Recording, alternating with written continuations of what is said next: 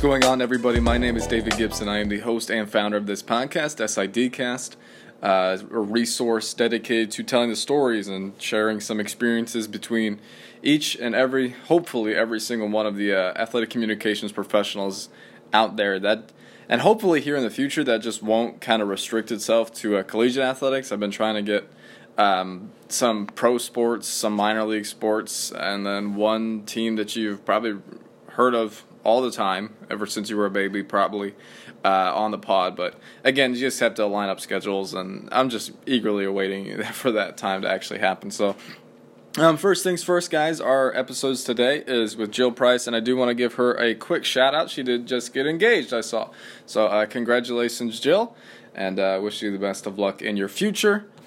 And I also want to give a special shout-out to one of our listeners, Tim Hansen. I did see on Twitter, Tim, that you and Caitlin just announced that you're having a little baby. So congratulations there. Again, wish everyone the best of luck. It is a wonderful time. So, again, guys, I hope you had a great Thanksgiving. Personally, I went back to not Indiana. I live in Indiana. Why the hell would I go back to Indiana? Where did I go? I went back to Madison, which is my hometown. I hung out with my family for a little bit. I turned off my email notifications. I did all of that. I did have to be back, however, on Saturday to take care of a men's basketball game.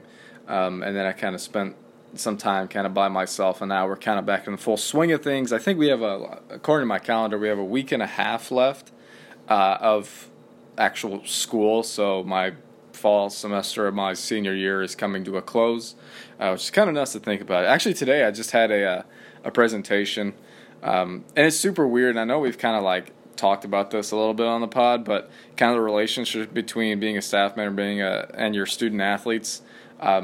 Excuse me. And my group members happened to be student athletes, and it was difficult to try and be your buddy, but also kind of, hey, get your work done. It's midnight before we actually present. Can you do something type of thing? So that was definitely interesting, and something I hope I don't have to do again. And according to my schedule, next semester I won't have to do again. So that's pretty nice. But anyway, guys, you can follow us anytime on social media at SportsInfoCast on both Twitter and Facebook, and sign up for our newsletters, sidcast.fireside.fm/newsletter, and you can do that there, and you'll get the episodes first. Any deals that we're having, hopefully here coming up, we'll be able to announce a pretty special deal, hopefully. Again, hopefully, fingers crossed sort of thing. So our guest today is Jill Price of the Baylor Bears. She is a Fort Wayne native, and I actually, if you know me, and we kind of touched on this a little bit, I lived in Fort Wayne for about a year. So I know I'm pretty familiar with Carroll High School because I ran cross country, and at the time, Carroll, and I think they still are actually, now that I think about it, Carroll High School was pretty big into cross country. They were one of the top teams in the state. And then Jill said that she was a cross country runner. I was like, heck yeah. So she goes from there at IPFW, now named Fort Wayne, to Western Illinois, to Iowa, to Baylor. And a couple topics that we'll cover, just high-profile coaches, something that you guys may have saw Jill speak about at COSIDA, and then we'll also talk about social media strategy and also what to do on draft day, something that we've never really covered before, so it was all pretty exciting. And that's where we'll start off today, guys, is Jill Price of the Baylor Bears. And we start off by asking her if she's ever heard of an SID when she was a student athlete at Fort Wayne here on SIDcast.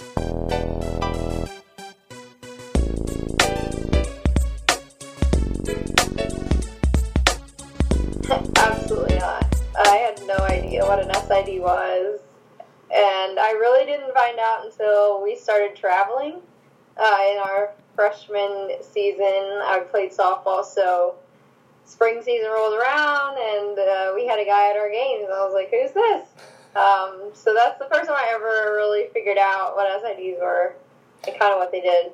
Yeah, so why Fort Wayne? I mean, I know that you went to Carroll, so why did you choose Fort Wayne? Was it because it was close to home? I mean, was it academics? What was it about the Mastodons?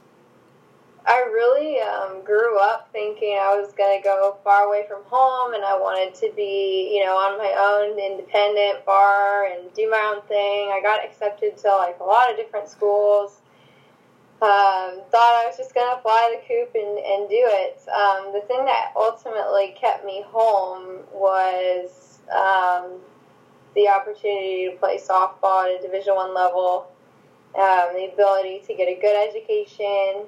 The cost was great. The classes were smaller. And the thing that really closed the deal was the softball scholarship. And I thought, you know what? If I end up hating being close to home, I can transfer out and go somewhere else. Finish up my degree at Indiana University, which was where I was planning to go before I got this late offer. So I thought, you know, what do I have to lose? Let's go play a game I love. And Fort Wayne allowed me to do that. And I guess the rest is history. I loved it once I got there. I felt very supported academically. I felt very supported as an athlete. And I just had a great experience, made friends, and didn't want to leave. Yeah, perfect. Of course, people who listen to me know that I kind of lived in Fort Wayne for a little while, so I like my except the winter. I didn't like Fort Wayne winter still. That was too much for me. But I'm just curious, and we'll kind of get back to this. How do you feel about the branding transition from IPFW to Fort Wayne? I think it's difficult to understand all the different facets of it because it's so involved with both Indiana University and Purdue University, and how do you separate yourself from them, but at the same time still be a part of them. I think there's a lot of just a lot of different things that go into that are hard to understand. But I can understand the value of having a big city in a state be kind of a centering brand, because I know when I played softball for IPFW, everybody was saying, what is that? What does that mean? What is that? What is that? And we were always trying to explain to people what it was, and he kind of made a joke or two about, we're IPFWA, we're from whatever. You know, we started making up our own things, but just things like that are more intricate than a lot of people understand, and I think it's difficult because it is its own place. It has a lot of great culture and stuff, but it's so tied into Indiana and Purdue that it's hard to fully separate from those two entities. All right, cool. So let's get back to some of your kind of experience at IPFW. So how exactly did you get involved with the athletic communications staff for the Mastodons? Yeah, so I basically hurt myself. I tore both of my ACLs my first 2 weeks before my senior season, and the next one about 7 months later. So I always had a journalism background. I wanted to be a sports writer. I love sports. Grew up with two brothers that played sports. Just kind of always been a passion of mine, and I thought I'd go on to be a sports writer or be on TV talking about sports. It was just always in my head, I will work in sports. And when I was in my studies and I was going through journalism, I started to realize that it was very one-dimensional, and with just the change of all the different mediums and newspaper declining and all that kind of stuff, I kind of reevaluated and actually changed my major from journalism to communications in order to be a little bit more well-rounded. So all that stuff was kind of happening in the background, and I got hurt, and I would bug my SID on the road, Bill Sawyer, and he's a wonderful guy, just somebody who was like, sure, I'll take your help. I mean, we need it, and I still minored in journalism, so when it came time for me to do my internship, I asked if he could use some help. He took me up on that offer. I did my internship with them. It would have been my senior year, and then in the spring, I really liked it a ton, and I thought, shoot, man, this could be a career for me, because no day's the same as an SID. You're always facing new challenges. It's always growing, with social media now added to the mix. There's always something new and exciting to do. No day's ever the same. I really enjoyed all of those things. So I knew, I was like, okay, how can I get into this now? So Bill was someone who kind of really took me under his wing, gave me an opportunity to explore it, allowed me to ask a lot of questions, and really just encouraged me, along with the athletic director at IPFW at the time, Tommy Bell. Those two were very involved in helping me get into the career, and that ultimately sent me to Western Illinois, where I got to work under Pat Osterman as a graduate assistant for 2 years. So it was kind of an evolution of figuring out, wow, I love this. How can I transition into this field and gain enough experience to get hired? And those three individuals were huge in shaping me, who I am now, and allowing me to have the job that I have today. And you kind of mentioned that you went to Western Illinois. Exactly what was the process like for you? I mean, like you said, you kind of worked a little bit. I read on your bio that you're a primary contact for cross country. Fantastic sport, by the way. Yeah. So how did you get to Western, and what was the job process like? What was your life like at that time? Yeah, shout out to cross country. I ran in high school. I loved it. It was a great sport. So I'm sharing that love with you. I have great respect for runners in general. But basically, graduate assistantship was I like to call it was a trial by fire situation. You found out if you loved it or you just liked it. And I think for me, I realized how much I loved it. I worked a lot of hours. I went to grad school, and you're basically treated like a full-timer there. Under Pat's guidance, we were given a lot of great projects that helped all of us grow into great professionals. His SID tree is insane. We've got a couple guys at Wake Forest. We've got somebody that's at Clemson recently, and he was at Appalachian State before. We have somebody at Wayne State in Division II doing some great things. And it's just amazing every year to see how much growth you can get at a school like that really relies on young people and graduate assistants to kind of set themselves apart. They include you like a full-timer. They invest in you, and they really give you all the tools that you need to move into a full-time role and take on the challenges that you're going to face. There's no, you're just going to run, this one sport and that's it. You're working football games. I got to travel with women's basketball and work with a really great staff there. And now it's my first taste of traveling with a team at a higher level. Basketball is one of those premier sports that we had at IPFW, so they got a little bit better travel, and they stayed in better hotels, and you just kind of get a taste of what they're able to do and what it's like to be an SID on the road, and just things that I couldn't have had, experiences I couldn't have had elsewhere. So I'll always be thankful to Western Illinois and Pat Osterman, who's now moved on out of athletics, but just their constant mentorship and involvement in us, and their ability to turn over some crazy projects to some kids that are in grad school. So it was a really positive experience, and it taught me that I wanted to be in this business. A couple questions based off of the things that you just said there. So I want to know, was there any sort of shock, or was it kind of difficult in any way, shape, or form going from one sport at IPFW to multiple for the Leathernecks? Absolutely. I think the biggest thing I learned is it's very similar to being an athlete.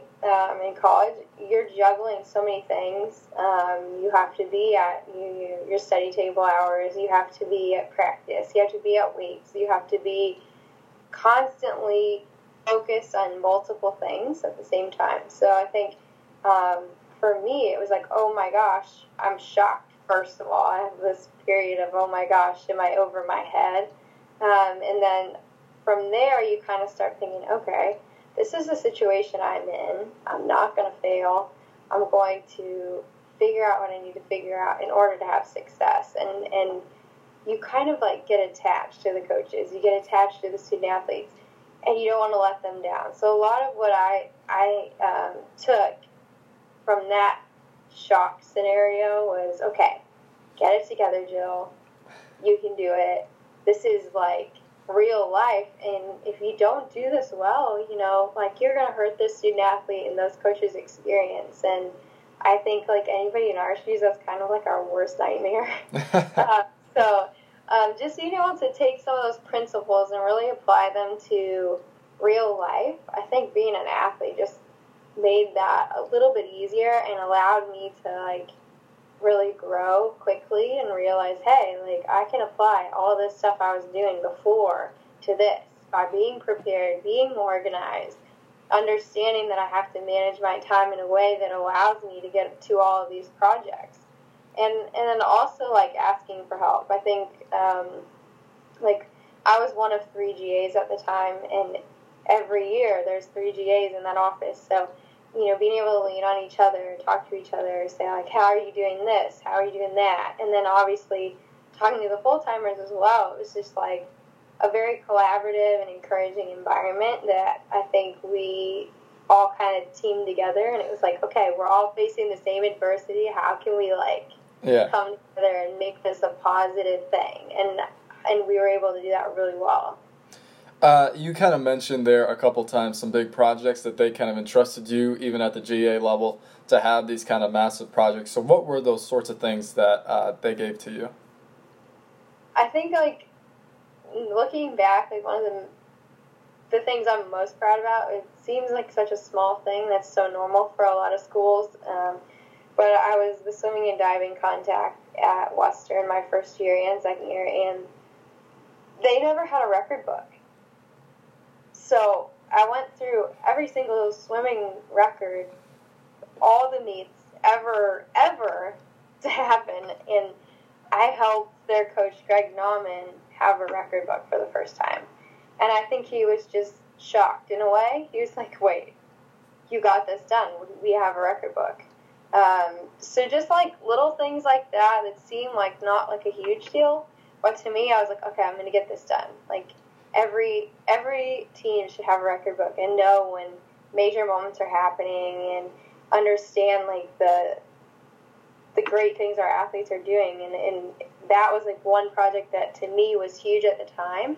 And like, the other things are, like, doing the media guide, game notes. Like, that was my first time doing basketball game notes at Western Illinois, and understanding the importance of, you know, what are these for? Who's really looking at them? Is, you know, how can I talk to our TV and our media and let them know all these things going on? So we kind of got to do all of those things, which now are regular things that I do and maybe aren't, like, the biggest projects, but you could see how it'd be as a GA. You're like, oh, well, our SID would do that. Like, I would never be involved in that conversation. Well, like, at Western, we were, and we got to do it, and it allowed us to take ownership and pride in all of the things that we did.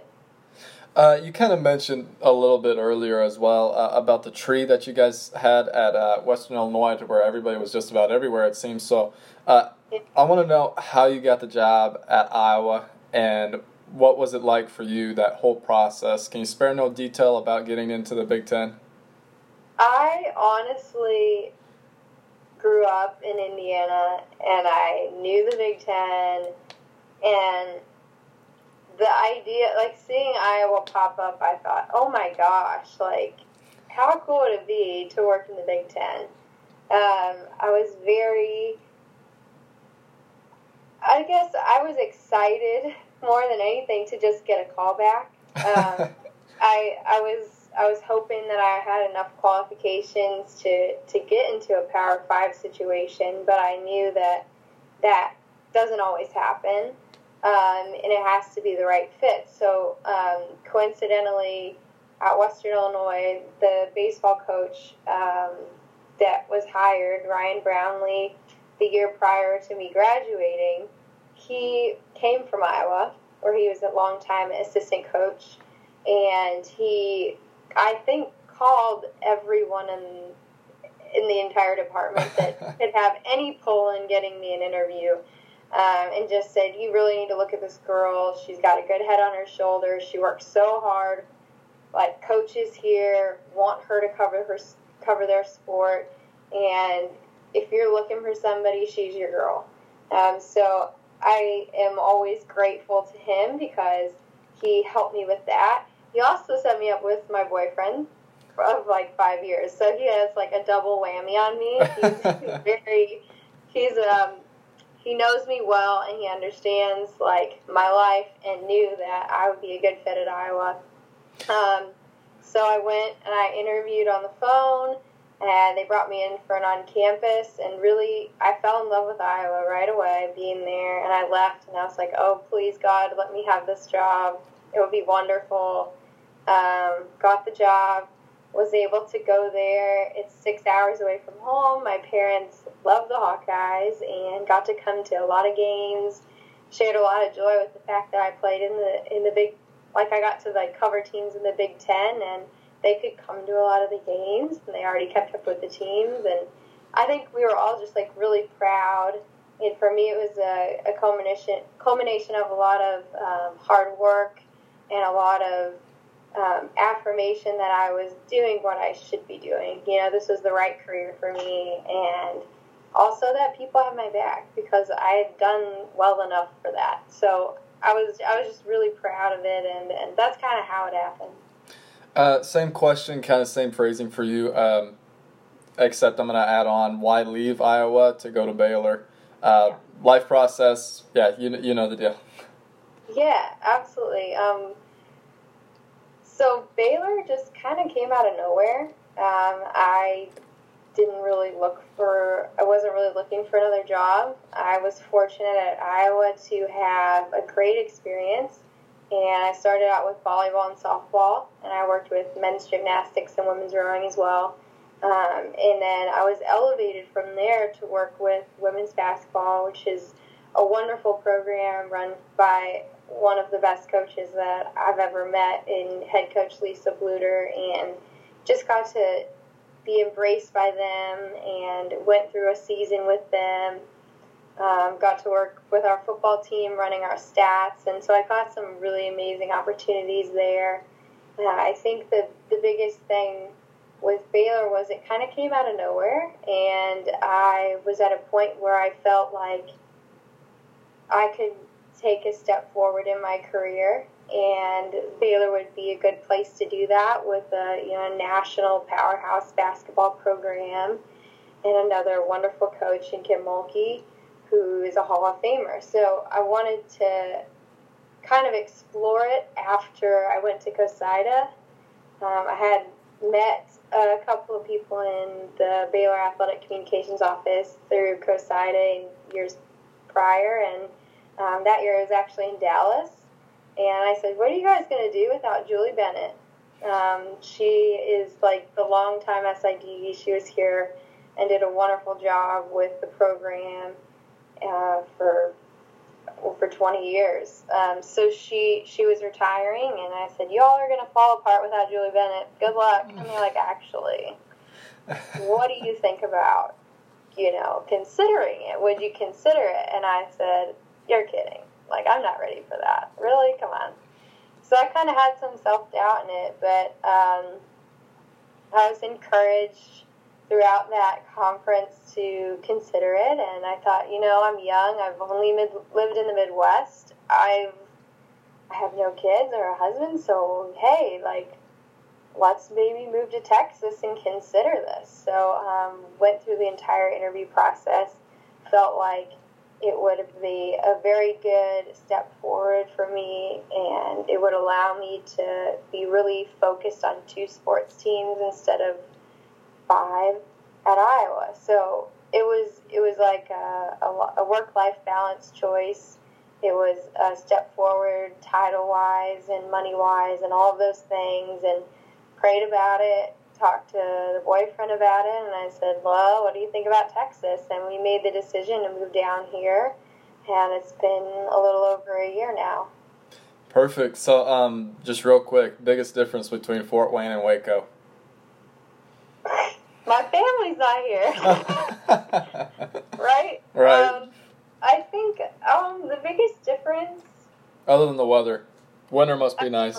too. The weather's Yeah. great. We'll say, after doing like a late night of work, walking outside and not having your breath freeze in the wintertime is pretty great. I think the biggest difference between Waco and Indiana, I don't think there's a ton of it different. There's not a ton different. I will say that because I feel like growing up in the Midwest, people are very kind and welcoming and, genuinely nice. And I felt like Baylor had that as well. I mean, it's just Southern hospitality. People are very nice. They're welcoming, just like kind. I think the things that I noticed that are different are, sayings or maybe how they communicate every once in a while. But, like, honestly, it's just, I think what drew me and made me feel like, okay, Waco is going to be okay for me is the fact that it's full of kind people who are willing to help you. And I think that's very similar to the Midwest vibe. But, yeah, the weather is different. And the people are a little different, but not at their core, I think. Okay, all right, awesome. So let's get back to some of what you do there at Baylor. I kind of asked this question earlier about some sort of shock, but you kind of mentioned that Baylor does have a powerhouse basketball program with the women's basketball team, and I'm sure anybody on any given week could probably watch a pretty good game with the Bears. So, was there a shock? I mean, you went from working women's basketball at Iowa, but anything different when you went to Waco? I think the biggest thing I really noticed last year was just how much support and how much love there is for women's basketball at Baylor. And it's almost like they have a tip-off club, and it's their supporting, their boosters, basically. And every month, more than 500 people pay to go to see, Coach Mulkey and her staff and hear the updates on the team. And just, I think I knew going into it that it was a huge deal because of how relevant they are nationally and how relevant they are, in the postseason, and just, Coach Mulkey as a person, her ability to lead and all those things I kind of felt going into it. But I think actually seeing the community support, actually seeing the athletes on the floor wow me every single day. Like, every game I go to, I think, wow, how did that happen? And it's not once a game, it's multiple times a game. So I think just every once in a while I just sit back and try to soak it in, because it's amazing what they've been able to build here, what Coach Mulkey's been able to do with this program, and just really how hard they work to maintain it, how hard the community works to support it, how hard the athletics department works to support it. I was really just wowed and just shocked by the amount of love and support and just excitement there is around it. And I also was surprised because there's only 17,000 students at Baylor. It's a big feel school with a small, intimate group around it, and they're very caring. They're involved, and they know my name. Supporters know my name. They come up and hug me, and I think just things like that are very different and something that I've never seen before in my career, and it's actually just beautiful, to be honest. Okay, awesome. You were at COSIDA. You presented. I was actually at one of your presentations. So, with Coach Mulkey, it's a high-profile coach. Do you mind going through and maybe letting the listeners know, or maybe giving them some advice or some tips on how to handle a high-profile coach with the media or just the public in general, if the case that they ever get to that point? Mm-hmm. Yeah, I think the biggest thing that I do is I over-communicate. I am always prepared for possible things. I'm always ready to give her some notes, going, like, when we're walking from the locker room to media. I'm like, hey, so-and-so did this in this game. So-and-so's here. They might ask you about this. Or, I think a lot of what you can do as an SID is just be prepared and be ready for anything that can come your way. And honestly, as far as, like, working with her, like, with media, she's been doing it for so long. She doesn't need a lot of help, but I think the thing is, like, you always never leave anything unsaid. Say what you need to say, and that is how you earn respect of people who have more years under their belts than you do, maybe. And I feel like I can tell her my opinion, and she'll hear me, and she'll respect me. And I do the same for her. It's not a two-way. It has to be a two-way street. It can't be something where I'm telling you this is what you're doing. This is a relationship. And I think as an SID, you have this unique ability to, embrace the team, embrace the culture, and really dive into it. Be a part of it. Have their back. Work to help them in ways that they need your help. And basically, if you understand their culture and you buy into their culture, they buy into you and they invest in you. And that's the biggest thing I can offer, whether you're working with Coach Mulkey or you're working with anybody else. If that coach knows that you have their back, you're on the same plane, and you understand their needs, they trust you with a lot of things, and that makes it easier when you say, hey, I know you feel this way, but maybe this is a better way to handle it, or this is my opinion, and these are the reasons why. And when you say the reasons why, don't just go off your gut. Have some data to back it up. Have some real things to bring to the table, and real ideas to bring to the table, and not in a way of I have to be right, but just, hey, I'm going to say this because I have to say this, and I want you to hear it, and they'll respect you. And I think that's the biggest thing. It's mutual respect and understanding each other.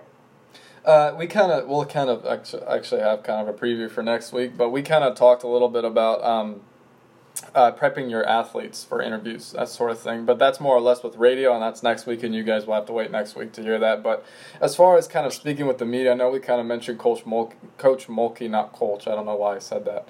But so what's the biggest difficulty with, kind of prepping your athletes for high-profile interviews when all eyes of the nation really are on top of you?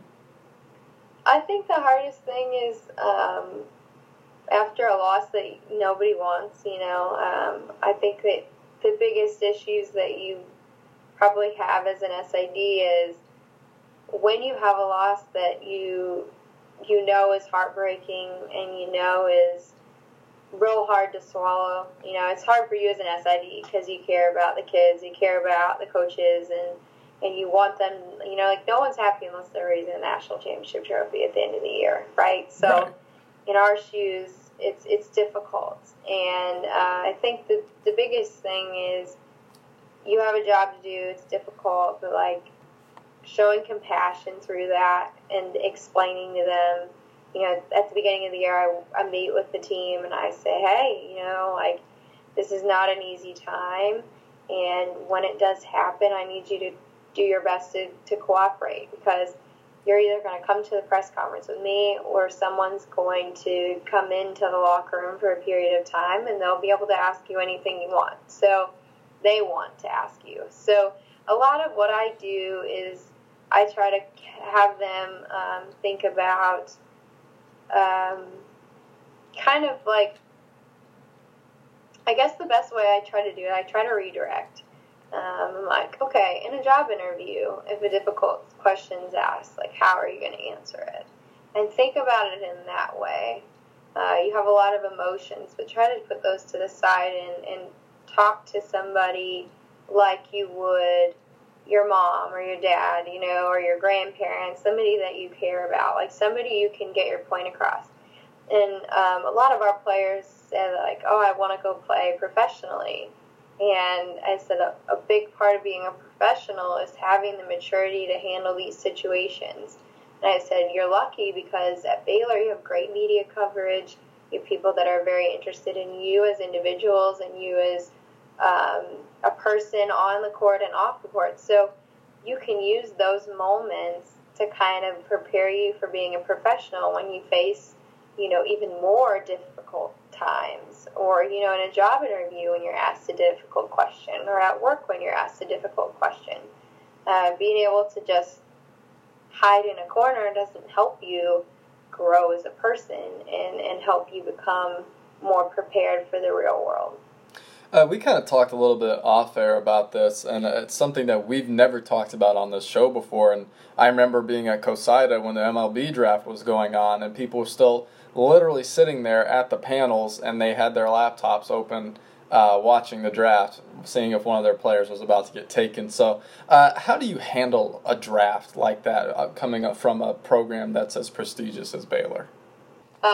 This is my first year actually getting to go to the WNBA draft in person. When I was at Iowa, Samantha Logic got drafted and was invited to be a part of the experience, but the coaching staff accompanied her there.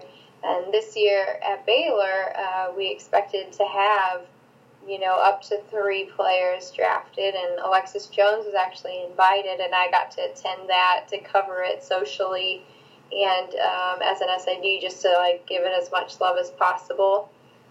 So she got to be a part of all the TV parts, and was the first round draft pick to the Minnesota Lynx. That was just a really amazing experience. And what the WNBA has done in the last year to change up and really enhance their draft day experience made it really fun to cover from my perspective, and for I think the fans enjoyed it more too, because it gave you more of a glimpse of what was going on. It wasn't so much everybody just sitting around.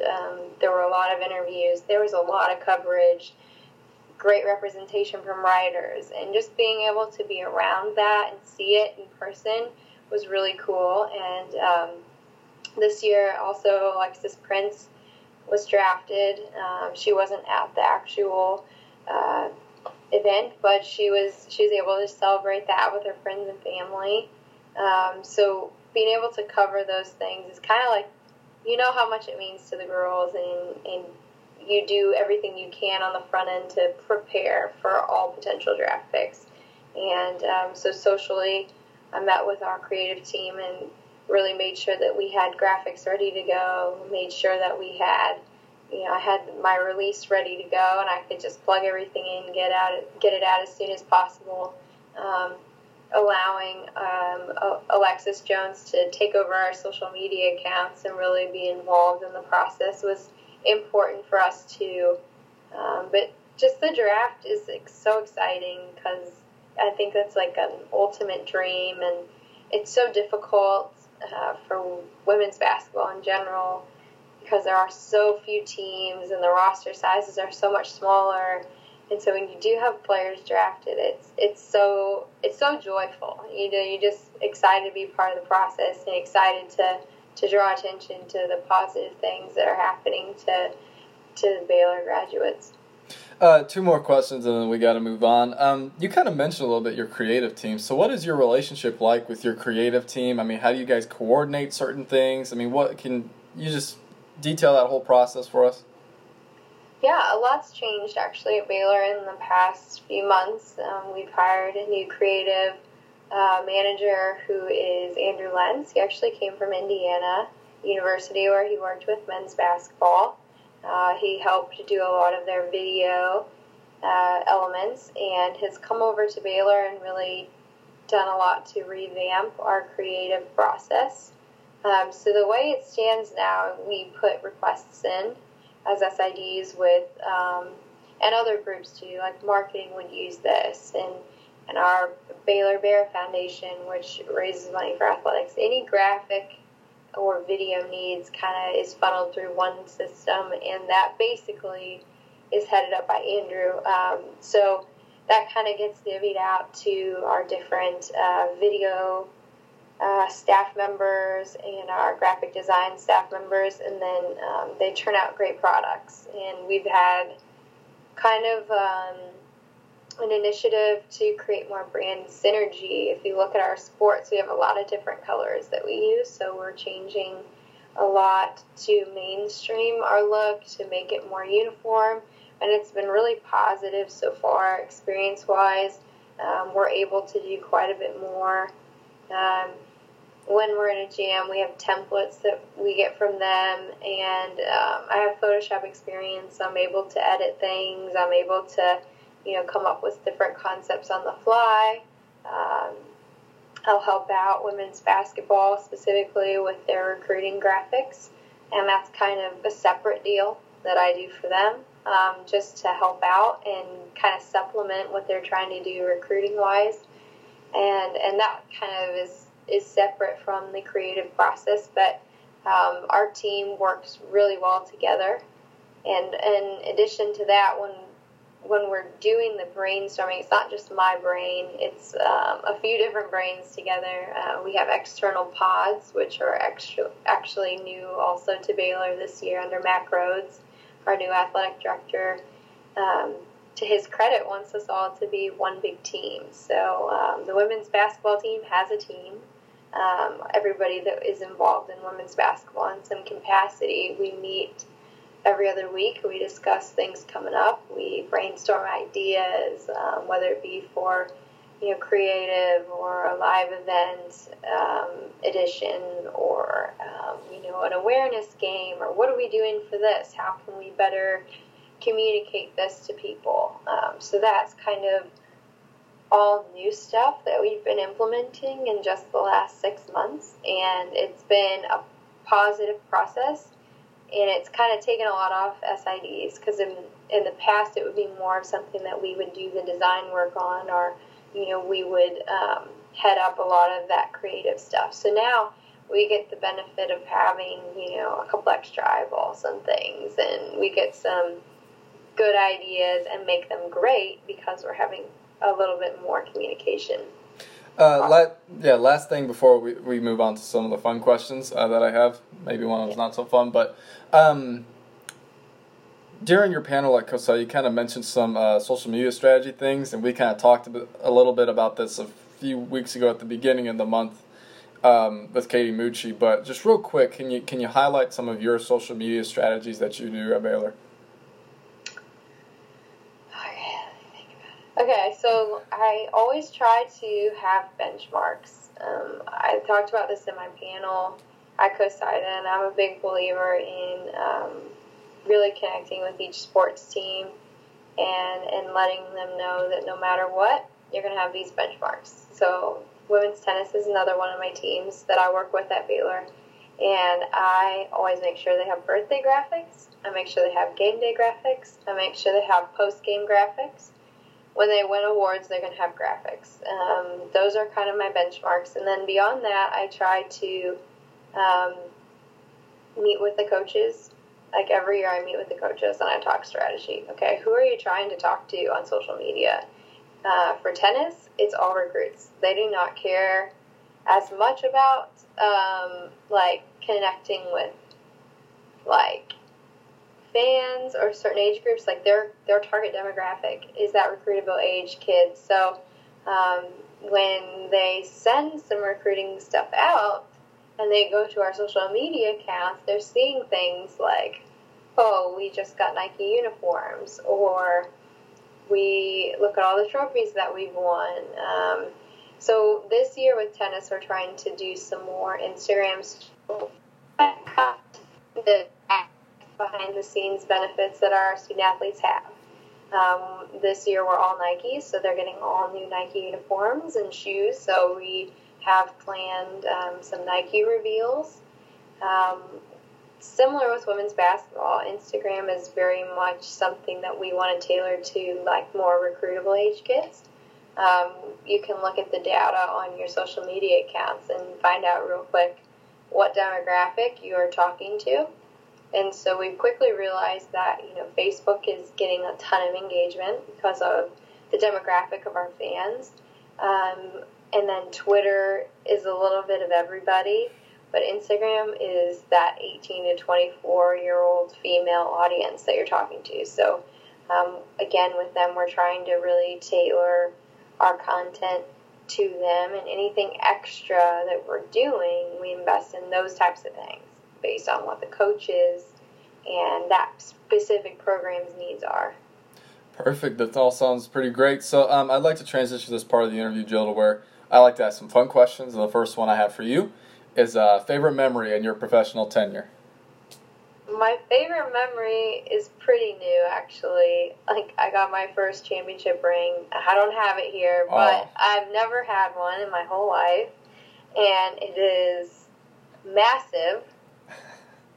I was just so happy. I, go home and I wear it, and I get crap for wearing it, but I just want to put it on. Like, if I have a late night of work, I'll put it on and remind me why I'm doing it, you know? Uh-huh. So, never won a championship ring as an athlete or an SID, and so having that was a really cool, seeing them win the championship, celebrating on the floor, and then being rewarded it with a ring was pretty amazing experience all around.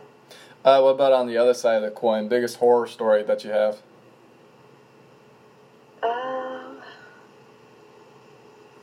The tough one. Yeah.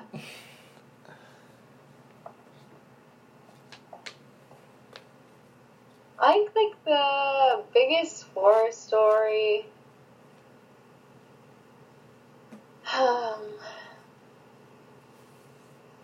I don't know, I guess forgetting something that I needed for a game, or forgetting something that I needed for somebody. I think, those are, the times I feel like, oh my gosh, I really screwed that up. I've been fortunate to not have any really horrific things happen yet, and I hope to God they don't. But yeah, I think personally, the biggest thing is I got to the arena and we ran out of paper in the middle of a game. I had to send a student back to our office to get paper because we had no paper for copies. So like that, where I'm like, that was poor planning. I could have done better than that. Yeah, okay. One piece of advice you give to a student going into this profession? Dress for the job that you want. Ask for more responsibility. And tell people you want to be an SID. I think the biggest thing that we look for in students is okay, is this just a job for you, or is this something you want to make a career of? And sometimes it takes you saying, hey, I like this. I want to do this. And then we can kind of help open the doors. I think a big thing for me is that I kind of fell into the profession and I didn't know a lot about it. And without people helping me, I didn't make it there. So a big part of what I feel like I'm called to do as an SID is to cultivate relationships with our students and try to be as involved as, I can be. If they want this to be a profession in the future, then, they can, I'll show them more. I'll show them, stuff that I don't show someone who's just clocking in and out as a part-time. And there's nothing wrong with that because we have great students that do that as well. But definitely don't be afraid to say, this is my goal, this is what I want to do, because there are people out there that want to see the profession continue to grow with young, successful young men and women. And I guess we're all willing to help. When you look around your conference, division, country, what have you, and you look at somebody and you say, that's a good SID, what are some things that they do, maybe some characteristics that they have that make you say that? I think just kindness and the ability to make you feel welcome. That's something I think I'm trying to do even better. I had a wonderful experience at Tennessee going out there last year with women's basketball. Just how gracious and nice and kind and helpful everyone was. And one of my goals as being an SID is to not get too into the team aspect on a game day. it doesn't matter if we're playing, a top 5 team or we're playing, a mid-major that's coming in our preseason.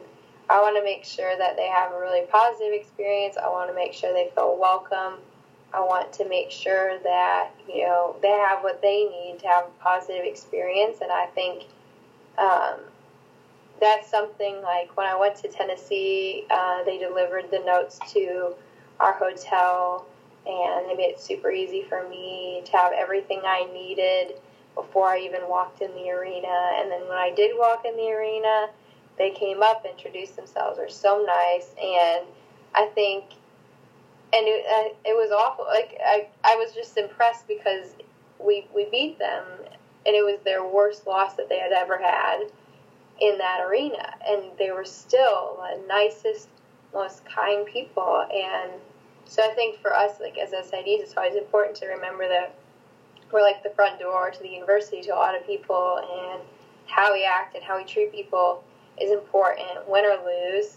Doesn't matter what level you're at, because it matters, and it's important to value others in your profession. And I think like that particular game really stood out to me.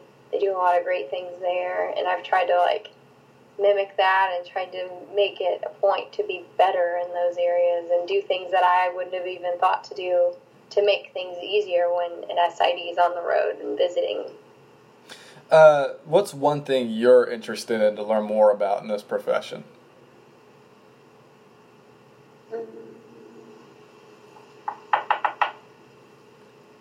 We've had graphic design. We've had, what did he say yesterday? Oh, he said predicting the future, which doesn't make any sense, but don't tell him I said that. But no, it doesn't make sense. It's a range of different things.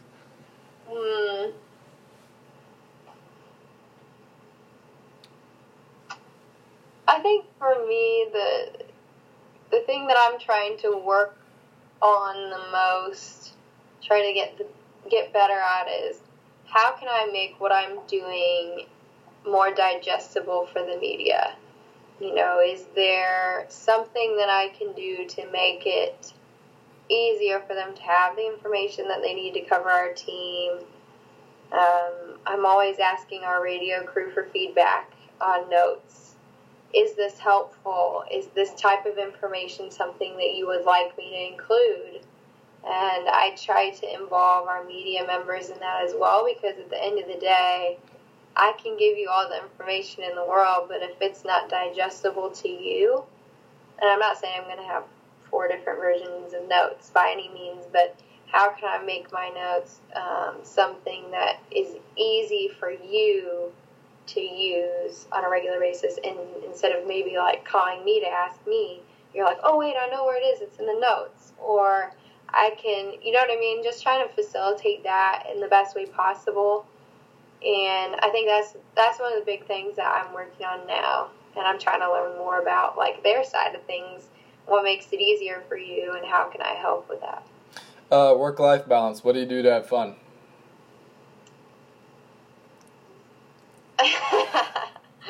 During season? Any type of season. Okay. I think as SIDs, it's so important to just take some time to themselves and do their own thing.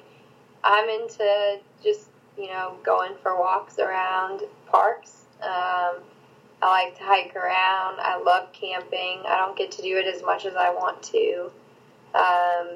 When I have time in the summer, I love going home. I will spend time with my family and my friends back in Fort Wayne, and my favorite times are spending it with them, I would say. But on a rainy night at home, I like to have a glass of wine and watch trash TV, wind down. I like to hang out with friends and just, kind of just take a breather. It's important to put your phone down, I think. Next, and you can pick wherever you want, and wherever you've been. It could be Fort Wayne, it can be Iowa City, it could be Waco. Restaurant or bar recommendation. There are a lot of good new places, but in Fort Wayne, Coney Island It's like the classic. You have to go, but you have to go get a coney dog with the onions, with the mustard, and chili. And sometimes I get 2 hot dogs and chili, and I regret it. And you always have to get the like Coke in a bottle. That's like the must. And that location's been open for as long as you can remember. So that's a classic. Coney Island, you got to do that in Fort Wayne. It's right downtown. All right, in Iowa City, Mexican food, you have to do El Bandito. They have an amazing jalapeno margarita that I'm in love with. Actually, it's habanero margarita. That's amazing. They have a salsa sampler, so they'll give you like 5 homemade salsas and chips, and the shrimp diablos to die for. I can't find any better than that anywhere else. Also, their Atlas, you got to get the buffalo chicken burrito. Delicious. And then in Waco, there's a couple of good spots that I love to go to. Homestead Heritage has the best breakfast ever. It's like very farm to table, and they also have lunch and dinner and ice cream. It's all homemade, and it's amazing. That's like to die for. And then Moroso's is a new place that has wood-fired pizza and really, really good Italian food. I had a lobster ravioli there that was pretty amazing. So those are my two favorite food stops. And since it's Texas, you got to give a barbecue shout out. And the absolute best barbecue you can get in Waco is at Guest Family Barbecue. But tip, you have to be there at 11 o'clock because at noon they're sold out of everything that you want to have. That's quite the high demand. I would be mad. Around in Texas. The best barbecue places, when they run out, they close their door. There's no extras. They make it, and then it's gone, and you lose. So you got to get there early. And when we go as a group, our office eats lunch together all the time. And when we go as a group, we decide early. We're like, okay, we're leaving at 11. We're going to get there because we want the brisket, or we want this or that. Like, we have to get there at a certain amount of time. Otherwise, we're not going to get what we want. If anybody had any questions, maybe follow up with you after this interview, what would be the best way to get in contact with you? Yeah, message me on social. If you want to email me, it's JIL_Price, PRICE @Baylor.edu. I'm pretty good at getting back to people. But yeah, tweet at me. I love Twitter. Tweet me. Yeah, awesome. Yeah. Cool. Jill, thank you for coming on. I really, really do appreciate it. You're so welcome. Thanks for having me. No problem. And thank you, everyone who has already downloaded, subscribed, rated, and reviewed this podcast. If you haven't done that already, go ahead and do that. You can do that on iTunes, Google Play, TuneIn Radio, and Stitcher. 4 places that I had struggled to remember during the closing and the intro of last episode with Jim Nappersteck. So now I do remember what actually my show is on now. So I'm pretty proud of that part. But it just takes a second to give a 5 or a 1. All up to you. And you can follow us anytime on social media at SportsInfoCast on Facebook and Twitter. And guys, if you want to get the latest on any deal that we're having, any event that we're going on, and you can bet that in the next year we're going to be pretty busy. So you can sign up to our newsletter. Everybody on there already gets the episodes in the morning. Then they'll probably get some promo stuff before anybody else, before I even post it, sometimes 6 hours in advance, depending on what time of day it is. So you can do that at sidcast.fireside.fm/newsletter. And yeah, next week we will have Donnie Smith of the Southeastern Fire, the NAIA SID of the year. After that, we have Lainey Wetzel from Tennessee Tech on the pod. So thank you everyone for listening, and we hope to catch you all in the next episode.